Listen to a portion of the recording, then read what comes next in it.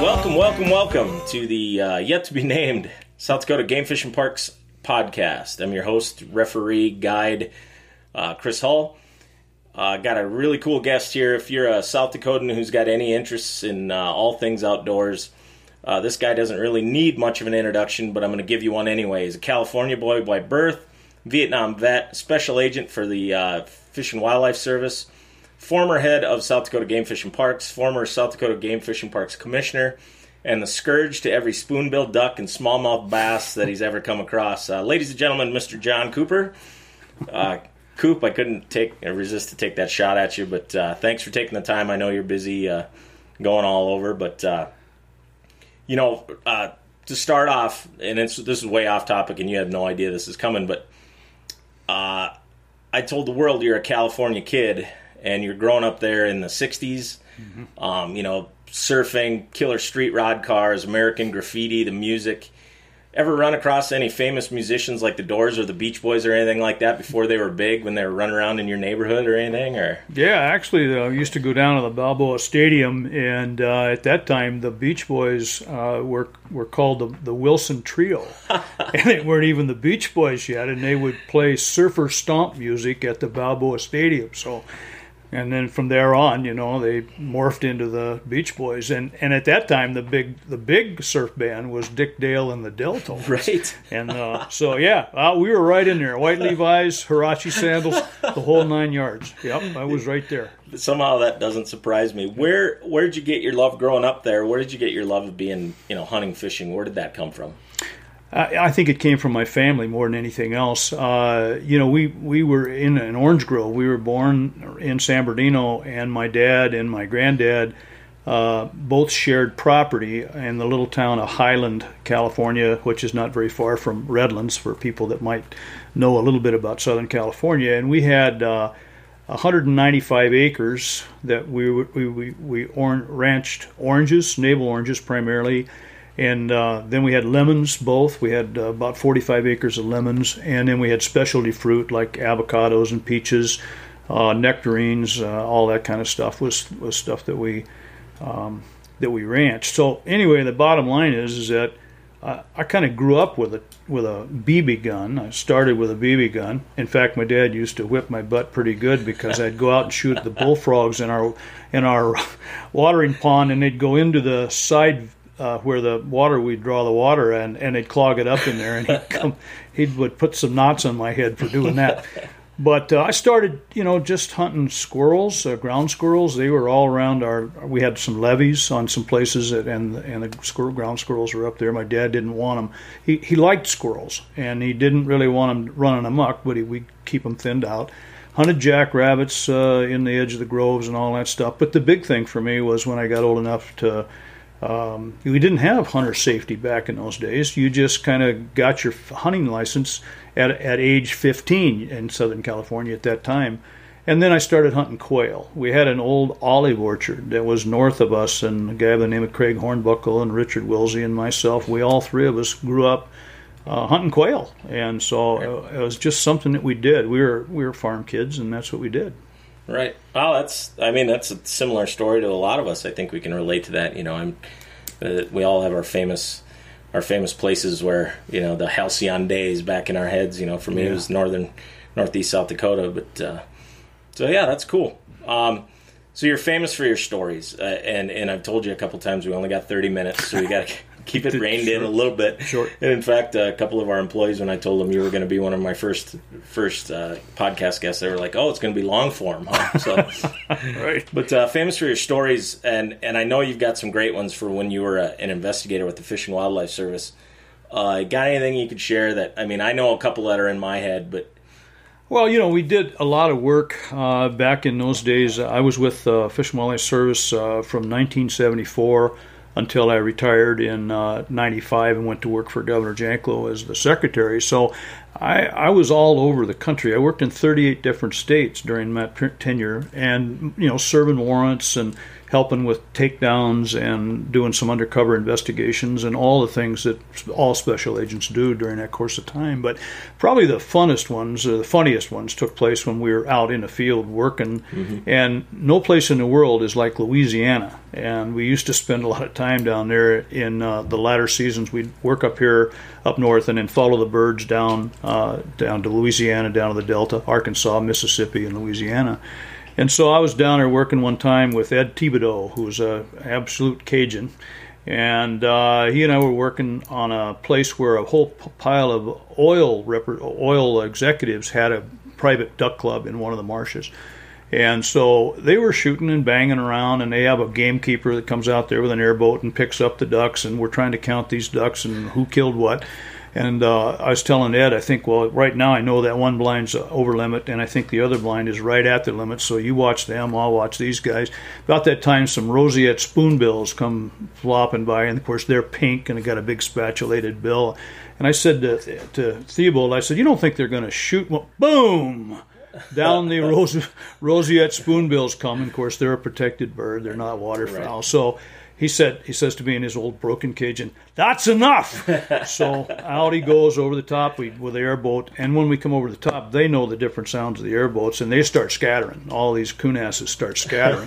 And so I drop Thibodeau off, and he's got these three guys, and I'm after the guy who went to get one of these roseate spoonbills, and he sees me coming. So when I get to him, he doesn't have this bird.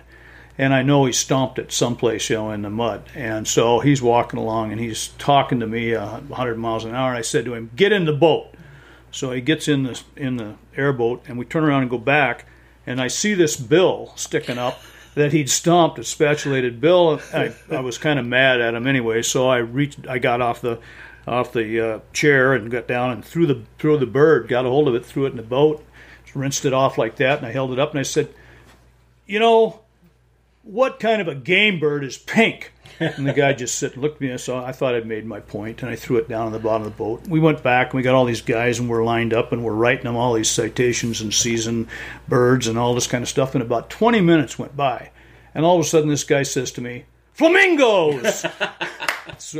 So I said, no, nice try, but flamingos aren't game birds either. So he thought I was questioning about ID. Well, so I don't know if the point ever got made, but that's it. Working out in the field really did have a lot of humor to it, right. And you had to keep your sense of humor. That's what made the job a great job. And so yeah, we spent a lot of time together too. All of us agents and the state wardens all were close. I mean, very close.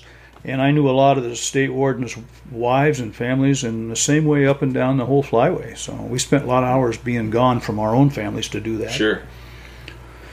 I bring up a point, and this one isn't even on my cheat sheet of paper, though. And you were a warden, and you were in charge of our wardens for a long time. And and you and I have had some of these brief conversations, but so a warden, so for Game Fish and Parks, they're basically one of the head faces of our department. Yeah, and right. The things that they do, they all have their place and built into the North American model, and just a lot of people view, I'm on my vacation, and this is a harmless crime, and how do you break that balance of having to write a ticket to somebody, right, but also being a public face, and still being able to go, I live in Presho, South Dakota, and I'm a game warden.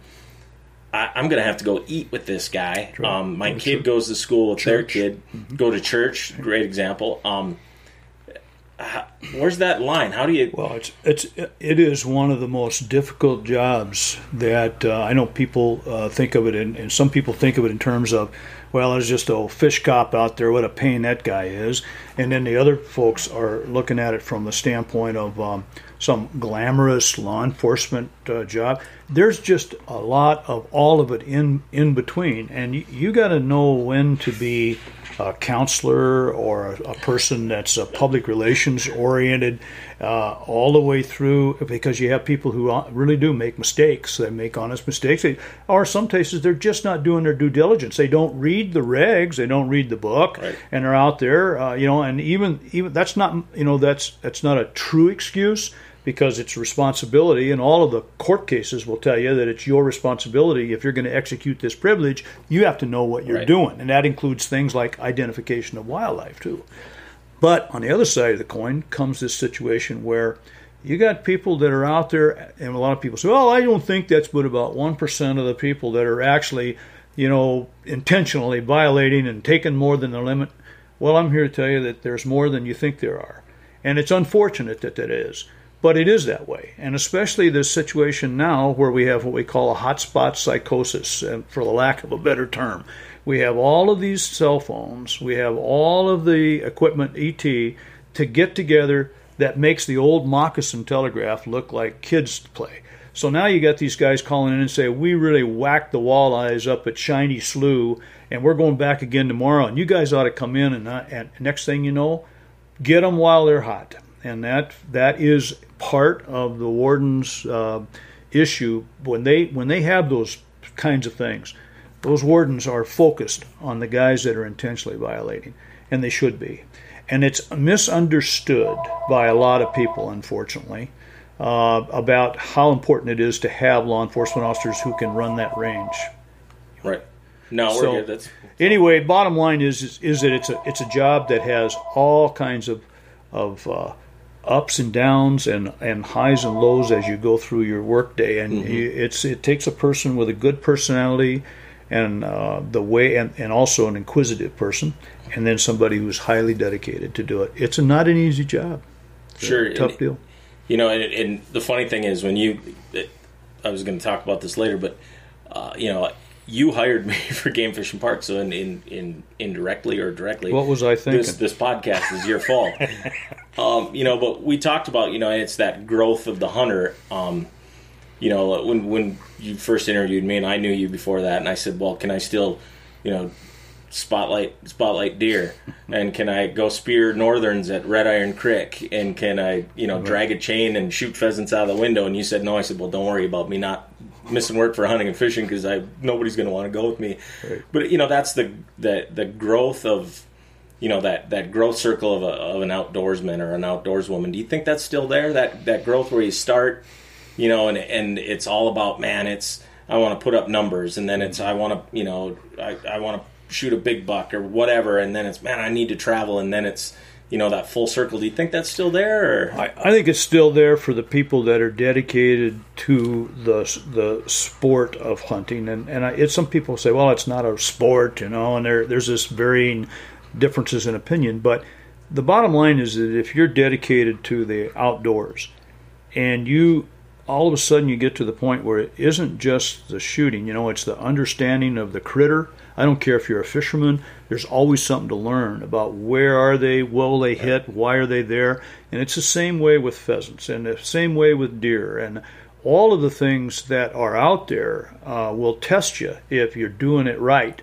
Now, if you're into gimmicks, feeding them, shooting them late, all that kind of stuff, and you want to go forego the fair chase aspect of this, then in essence, I think you've just cheapened the whole experience. And that's sure. That's a law enforcement officer's perspective, sure. But it's also the perspective of most of these people you're talking about that graduated to sure. the point of being out there for the experience and to fool them on your own. I mean, it's that the woodsmanship skills are something that I think are gratifying. Right. If you're good at what you do, and you're successful in a fair chase, then you've kind of graduated to that point of saying, I don't need to really shoot this thing. I'm right. at the point now where I could have shot him, but I didn't. Right. Those are. So you were the boss at Game Fish for how long? 12 years. 12 years. Yeah. 8 years under Governor Janklow and 4 years and a month or two under Governor Dugard. Or excuse me, Governor Rounds. Governor Rounds. Yeah, Governor Rounds.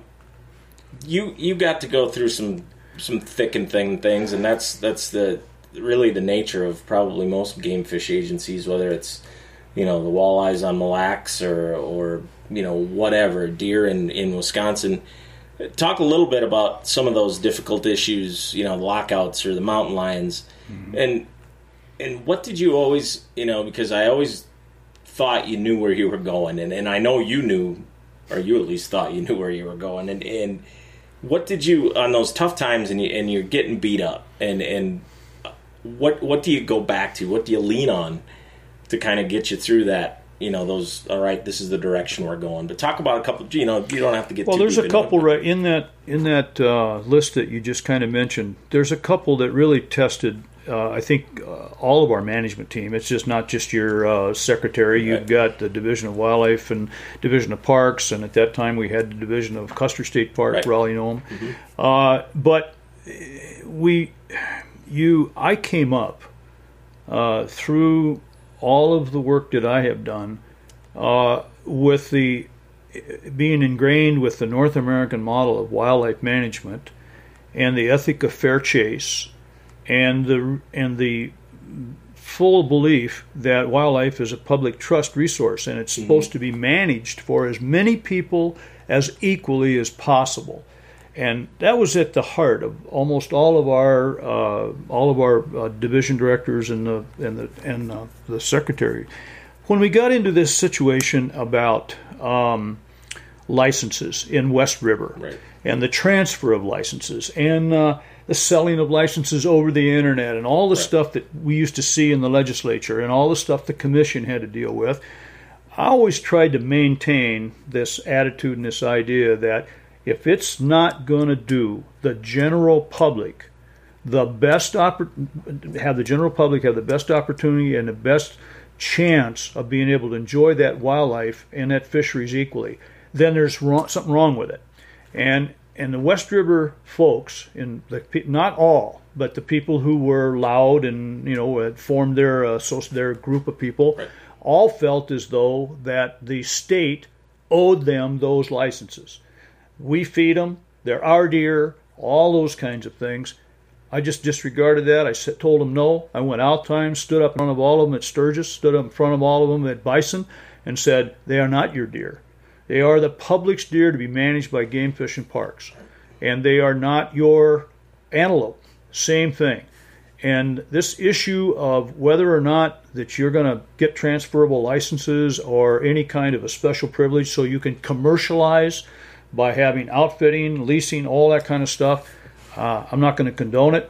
I know that there is a State Attorney General's memorandum that talks about this issue, and I'm not going against that, and that's the way we're going to do business. Sure.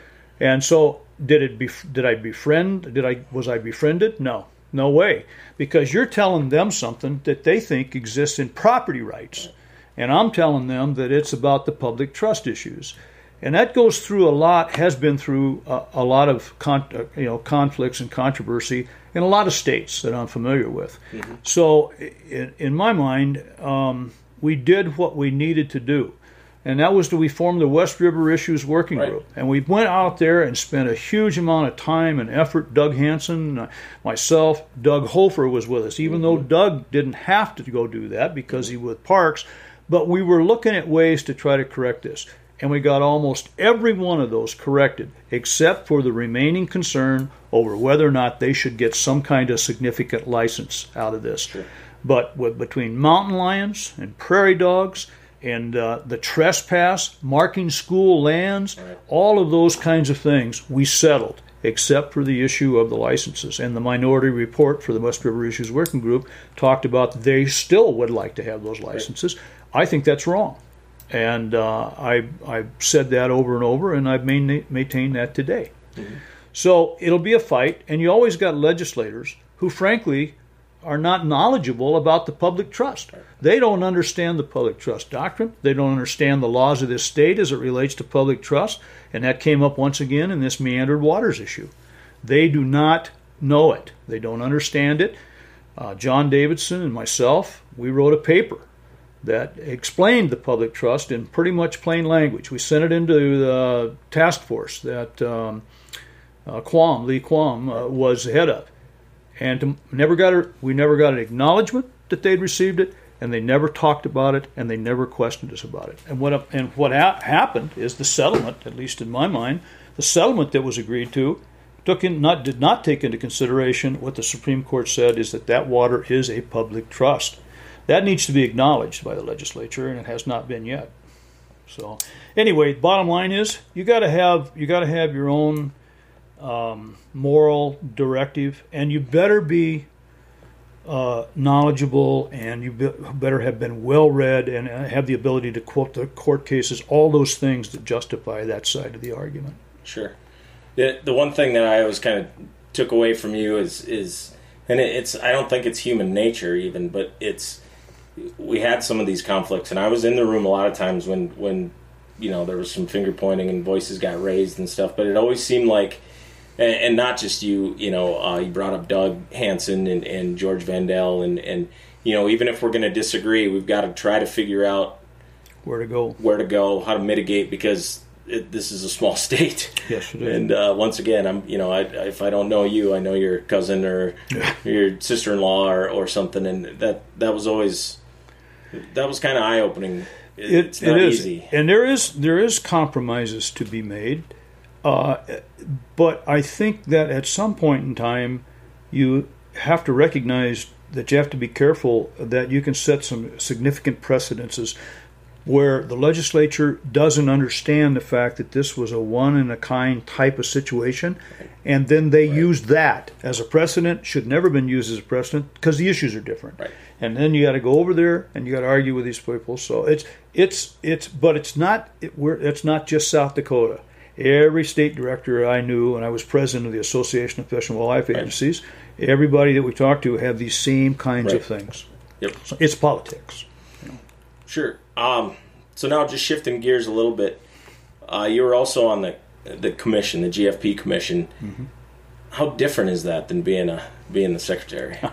Well, it is different, and I didn't really know for sure. Didn't really think of it as being all that different. But here's the thing: you really have a citizens board there, and it's more forum oriented. In other words, you have all the voices that are there from the different parts of the state. So as whoever might represent Sioux Falls, as an example, would have much different issues that he or she are hearing about than the people, as an example, might be from Aberdeen or from out in Rapid City. So they bring different perspectives to the issues and the arguments. But the other thing is, almost all of them, that commission, the big challenge is to really, truly listen and do your homework. In fact, commissioners who don't do their homework before you get to that commission aren't really effective, because they just all of a sudden vote on the emotion of the issue or what's been happening with the public forum, etc. So if they do that homework, it'll be fine. But I think the biggest difference overall, Chris, was probably just the fact that everybody there at the commission was kind of unified in terms of what they knew their goals were going to be. Eventually, they're going to have to make a decision. So how do we compromise? Where do we go here? We wonder. In the department, it's more kind of battle oriented. First of all, you got to be thinking about, well, if we do this, how much is it going to cost? How many people do we have to have? How long can we do this project? 2 years? What's the governor going to think in terms of regards to that? It's all those kinds of more political type situations. And so it's a little bit more smooth and a little more easier to work in the commission. The days that I spent as a secretary, I don't think I put in a week much that was less than 65 hours or 70 hours a week. Sure. It's just a huge job. Yeah. And just kind of staying on this commission thing, we've done a lot since I came on board 10, 12 years ago, whenever that was, to kind of make sure that our avid sportsmen and sportswomen, and not even necessarily the avid ones, but to be aware of what the commission does, how it works. But there's still, I hear it a lot, especially from people that are just talking to me on the street or whatever, really don't think that their voice is heard. Whatever they say doesn't really matter, and maybe they don't even truly understand the process. in your opinion, you got, just talk about that kind of aspect, that public feedback and one of the hardest things, and when I retired from the commission, I really enjoyed the people. I really enjoyed the staff of folks and all of the Game Fish and Parks employees are really top-notch people, and I enjoyed being around them. Lots of laughs, okay? And I enjoy the commission and the commissioners. But I do know that neither a new secretary or a new commission likes to have some old geezer hanging around telling them like the way it should have been or was back in the old days. So I've tried to, stay away from it as much as I can, unless I get a telephone call or something from some of the guys or some of the commission, and I've done that and talked to them individually. But I am surprised because I've been kind of sheltered as being both, all the way through my career. When you get back to the public, which I am now, just fish and hunt and take my grandkids out and all that, you don't think about the commission, and most people in South Dakota don't really even understand what the job is and why you'd have a citizens overview, oversight board like the commission, and that goes back to this public trust thing. Even our brethren, our sportsmen, and folks that are interested in the outdoors really don't quite understand that the reason we have a commission is because we have a public trust system here set up by the legislature and by the governor to make sure that the administration of this big public trust, this natural resource that we have, is done correctly and that we have public input. So I would say to anybody who's listening to this, and I have said this in a couple of presentations that I've made since I retired, was that it's up to you, your responsibility as an individual sportsman. You got to make your thoughts known. Don't give up, man, because this politics, this is a tough go. It's hard on us if we don't have proper representation. And I talked a little bit about this decline in hunter numbers, and National Public Radio had a deal on this late March, early May, or April, that really talks about the heart of the matter, and that is that we're losing hunter participation and we're losing dollars for conservation when we do that. And nobody seems to be ready to try to figure out what's the replacement for funding that. Right. It's up in the air, and so our sportsmen got a responsibility. So we still have a resource. We're lucky that we have a resource enough to be able to, and we have to protect it. We should protect it. And that's a big issue with the Farm Bill. Yep. Big issue. What about that issue of the R3? We got this baby boomer bubble, and whether there was argument over whether it's a false bubble or not. Right. But they're coming off. You're one of them. I mean, you're motivated, but there's going to be a day where I'm going to come and feed you, corn goose that I shot, and you're going to be mad at me and wipe the corner of my mouth. Right. But these are things that I know we're thinking of, and it literally is every day. How do we reach? Maybe not necessarily, your grandkids or my kid, because they're going to go do that stuff because that's what we do. Right. But how do we reach those kids, or even some of this? I don't even want to use the word, but the millennials who are very well. They know where they want to go. They might be moving around a lot, but they like being outdoors. Mm-hmm. They like doing those things. How do we connect those dots, or how do we? This is probably one of the most difficult questions. We're trying to take what we grew up with as a heritage, in some cases almost like a religion. I mean, with my dad, when we were going to go fish on the weekends. We're going to go camp. This is what we do. This is how we enjoy our recreational time and our family time. This is what we do. We're outside, outdoors. Now we're going to go try to interject ourselves into the life of some 23-year-old millennial who may like bike riding because his other peers do it, may like hiking and walking or rock climbing or some of those other kinds of bird watching, quote, non-consumption wildlife enjoyment. And and then you're going to say to them, how about I'll take you out and let's go fly fishing. Well, most millennials look at fly fishing as being kind of a gentleman's, almost the wine of WINE, the wine of the outdoor, creme de creme. Right. But to go out and shoot a white-tailed deer is a little harder to do. You can't just take them. You can't just get them and take them and have them enjoy that unless they have some kind of background knowledge and some understanding of the skills, etc., that go into that kind of a hunt. And for me, I don't know how you get in the heads of the millennials. I think the challenge that we have now are the ability of us to take kids that are not in the millennials yet, that age group, because we know what if we aren't successful with these kids, we really got troubles in the future. So I don't know. My own grandson at different times has said to me, and he's a hunter, he loves to hunt and he loves to fish, has said to me, well, I'm going to go to college and I probably won't be able to, get back here very much, but I want to be. They want to be with you. They want to spend that time with you, and they want to learn something. And unfortunately, our parents, many parents of today, don't have the time to do it. Right. They're both working. They're tired, and they got a weekend to recuperate. They don't want to go out and go camping. Right. So I don't have a good answer, Chris. I know that in the 3 R's symposiums, those are the kinds of things that are being guessed at. Nobody for sure knows how we can do this.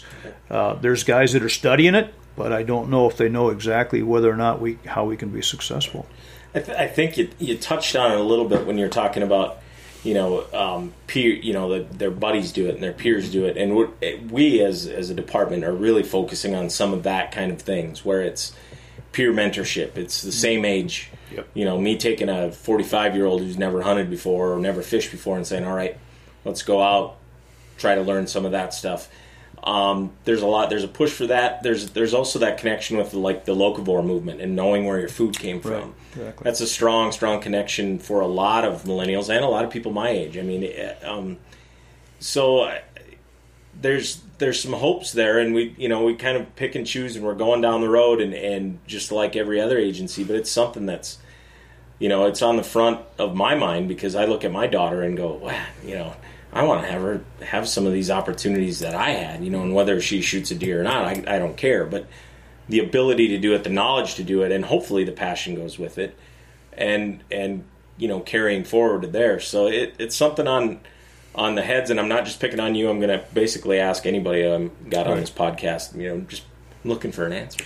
and I would be too, because I think it's as the person who wrote the articles for the National Public Radio pointed out, we know that this decline and the loss of that revenue is now a fact. Oh yeah, it was being guessed at a few years ago, even when I was secretary, is being guessed at. Now we know it's a fact, and we better be looking at what do we do as a fix, because that fact is going to continue to get tougher and tougher and tougher to solve. And if you wait too long, you would never solve it. So we need people like yourself and the new professionals that are involved in wildlife management to be able to focus on that. That's going to be, I had the privilege, frankly, of primarily being pretty well off in terms of budget. We had pheasants, we had deer, we had all that stuff. So it helped us in terms of our ability to maintain a budget. But I can tell you that that will be the number one issue in terms of our ability to sustain good conservation work. You have to have funding, and you have to have dollars to create the staff, pay for the staff that can do the work. Well, we're going to wrap it up, but I got one last question. So we're on 100 years of pheasant hunting in South Dakota. Yeah. 1919, Spink County, 2-day season. How many tickets did you write that day? Hey, that's not fair, man. I know I go back a ways, but I wasn't there at the opener. I couldn't resist. I got to tie it back into the 100 days, or 100 years. Well, thanks, Coop. I appreciate the time. I'm sure I'll have to do some editing because, like anything, you and I getting together is never short form. But appreciate the time, and I wouldn't be too surprised if I have you back on. So, hey, cool. Thanks, boss. Anytime. You're present. Great Thanks. deal. How can time fly and just pass by without saying hi to me? How can time fly and just pass by without saying bye to me? Yeah. Hi, this is Thea Miller-Ryan at the Outdoor Campus. I'm at the Outdoor Campus in Sioux Falls, and today I'm visiting with one of our regular volunteers out here. His name is Dave, and Dave has some really cool experiences. He's been a lifelong outdoorsman, and he knows more about the outdoors than I think most people have forgotten in their lifetime. Dave also used to be a high school principal. He is a scout leader. He's been all kinds of things, but he had one experience I want to tell you guys about. It was kind of a scary story. And I will tell you that it has a happy ending, so don't tune out now. But Dave, first of all, welcome. How are you? Oh, thank you. I'm fine. Good, good. So Dave, tell me about the time when one of your scariest things ever happened to you. Well, I hesitate to do that because this is really one of those don't tell your mother kind of moments. We happened to be out West River, the end of the West River deer season. 3 of my sons and I and a good friend, and the day was terribly cold. The wind was blowing, and we happened to cross a draw, and there was just a good-sized herd of mule deer in there. We got some deer down, and unfortunately the bank was too steep to get down and to retrieve the deer. So 2 of my sons said, well, Dad, we'll go down and start field dressing. We can get down this side, but we know we can't get them back up. And then you can drive around to the other side. It looks like a gentle slope over there, and we'll pull the deer up and get them into the pickup. Not a problem. We'll just proceed with that. So 2 of them went down the hill with their backpacks and their skinning field dressing knives and some rope, and away they went. And we hopped back in the pickup and proceeded to drive around the draw. Well, the problem was the draw didn't end, and there were fences stretched tight. We could not get through. Not always as easy as it looks, is it? It was terrible. Meanwhile, the wind was blowing, the sun's going down, and out there when the sun goes down, it's 1 minute it's light, and the next minute it's pitch dark. Yeah, I've been in situations like that. It's just dark. And the temperature drops about 20 degrees automatically. Mm-hmm. And I'm thinking, there are my 2 boys down in this draw, and now I'm not sure where we are because we're driving with headlights only. They're down in that draw where it's even darker. Finally, we got out through a gate, not having any idea where we were for sure, but we could see a light. So we proceeded down this area between these 2 fences, and there was a little house tucked away. I went out and knocked on the door, and there was a gentleman who lived there on his own, and he goes, oh, man, you guys are really messed up. Oh, no. And we told him what had happened, and he goes, I don't know how you're going to find them again. Oh, no. But he said, let me get some fencing pliers, and I'll get you in through there. And he said, I'll go back with you, and we'll see if we can find the kids.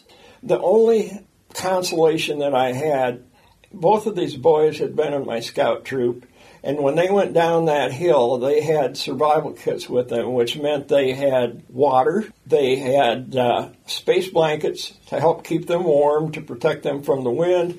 They had some power bars for some food and to build some calories. They had some small first aid kits. Really, they had everything they needed. They had 2 or 3 different means of starting a fire.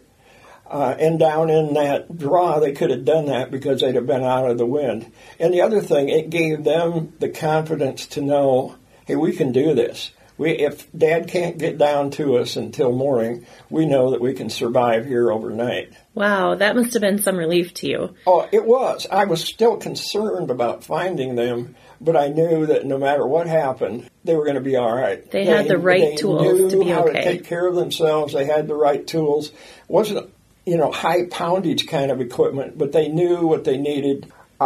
we kept driving, and then we'd stop and turn off the truck and listen. Nothing. Drive further and further, not a sound. Suddenly we stopped, and we could hear a whistle, which they had, and then a couple rounds fired from their guns. And the exhaust on this pickup was loud. It was it was obscene almost, but we traveled then further north along this draw, and suddenly we could see a light down in the bottom of that draw. They had one of their flashlights out, waving it around, and then I heard this plaintive, "Dad!" So we stopped and then went down, and it was cold. But we had these deer to field dress. The gentleman that we'd picked up and was so helpful to us assisted, and he said, "I'm going to get you guys back to the road and then go home." He said, "Nobody who lives around here would be out here in this kind of weather." He said, "You have to be smarter," but he said, "I'm so glad that this has ended up well." So we got the boys out. They were glad to get back. We all slept very well that night. I bet you did. But again, it's a case of being prepared. If you're prepared, you can get through just about anything. Had they not had that equipment and not been dressed appropriately, it could have been a really, really bad situation. Where are some good places for people to get prepared? I mean, obviously, they learned those skills from you and from the Boy Scouts, but are there other ways that people can learn how to be a prepared person when they go out hunting? Well, I think there's some people that teach those kinds of classes as part of the Hunt Safe class, also online. But part of it's practicing. You need to go out, even if it's in your own backyard, to try it and really do it. You can read about it all you want to, and I've had all kinds of survival books, but until you actually try it and experience it, you don't know just how hard it can be. I can imagine. Sounds like a lot of really good advice that you have. We learn a couple lessons from the story. We learn, be prepared. So they went down there with their backpacks full. They were prepared. They knew how to make it should you not find them that night.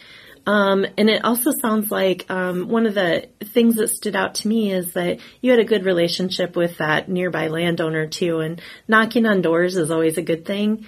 It's always a good way to meet people and look at the friend you made. And, he's probably who helped you save your kids. It is. And one of the things I've learned in my old age is that no matter how hard it can be, I have never asked anyone for help. Wow. And been refused. Oh, that's cool. That is a really good... If it's something that you really, really need, don't be afraid to ask, because most people have a soft spot, and they will assist in any way that they can. There's a few old grumps out there, but we get used to them. Hopefully we don't meet them. Yes. No, but he really made the difference for us, because in the dark, in strange territory where we were out there, I don't know that we'd have found them until morning. I think they'd have been all right until morning, but it was certainly better working out the way it did. Well, good. Well, thank you so much. Thanks for telling that story. And hopefully people will learn from it too, and they won't have a story like that they'll have to share absolutely. someday. Not having it happen is much better. All right. Well, thanks, Dave. I really welcome. appreciate your time, and have a good hunting this fall. I will. If I can get my tag, I'll be set. All right. All right. Thanks. Yeah. How can time fly and just pass by without saying hi to me? How can time fly and just pass by without saying bye to me? Yeah. All right. Once again, that was the incredible and vivacious Thea Miller Ryan from the Outdoor Campus in Sioux Falls. Getting ready to wrap up episode 2. I wanted to talk a little bit about youth and mentored hunting. We are in September, and that means all of our youth seasons and regular hunting seasons are really cranking up here. One of my favorite times of the year, and I'm sure it's for most outdoor people, one of their favorite times of the year as well. A little bit of confusion still about the new quote-unquote apprentice deer tag. That is something that's just basically been a name change. That is still your mentored tag for deer hunters who are not Hunt Safe certified. If they are over the age of 12 or going to turn 12 this year, you can get them into a Hunt Safe class. Visit our website and click on Education and Hunt Safe and find a class near you. But just remember that effective July 1 of this year, there's no minimum age for a mentored hunting, but they must not be older than 15 years of age at the time of the hunt for that tag. If they're older than 15, then they have to go to the youth tags or just a regular tag. But the mentored hunting, there's no age limit now. So we're getting a bunch of people asking, calling, talking to people, just really wondering how you introduce that next step. A lot of us have done it. For me, it's been 40 years almost. And so we're just getting a lot of people asking and ask you, one of the things, go to our website, gfp.sd.gov/youth-mentored. That will get you really some good ideas, some good examples, good ways to introduce, the actual act of hunting to a young child. It's a big deal. And remember that it's one of my favorite memories of all time, that out in the woods with my dad and out on the sloughs with my dad and my grandpa. So there's a lot of responsibility there, and I don't want to lay it on too thick, but go to the website. We've got some good ideas for you, and we're going to be coming out with more content and more programs. In fact, I believe both our campuses, Outdoor Campus in Sioux Falls and Rapid City, in the next few weeks are going to have some classes on how to help become a mentor to your kid or to a mentored youth. Really good classes. So check out the Outdoor Campus pages, and you can find those. You can find those schedules. I don't think I'm going to be able to make one of those. I have a 10-year-old daughter myself, and would really probably benefit from going to one of those. So maybe I'll see you there. We're talking about recruitment, retention, reactivation. You're going to hear me talk about this probably to each one of our guests that we have on the GFP podcast. It's kind of a big deal. It pays the bills. Really, hunters, anglers are the only people that have ever really asked to be taxed. I know that sounds weird, but what Pittman Roberts dollars and Dingle Johnson dollars do is your license dollars pay for conservation and pay for access and pay for hatcheries and pay just about everything any state game fish agency does. Just a few numbers to break it down, just to put it in a perspective. Hunter participation peaked in the United States in 1982 with 17 million people. In 2017, it was down to 11.5 million people, and only 4% of the United States population hunts. 1/3 of that 4% currently are baby boomers, who we know are aging up and buying fewer licenses and getting out of hunting altogether, whether it be by choice or the alternative. A couple of those things, I mean, if you look around, urbanization is a big cause of that too.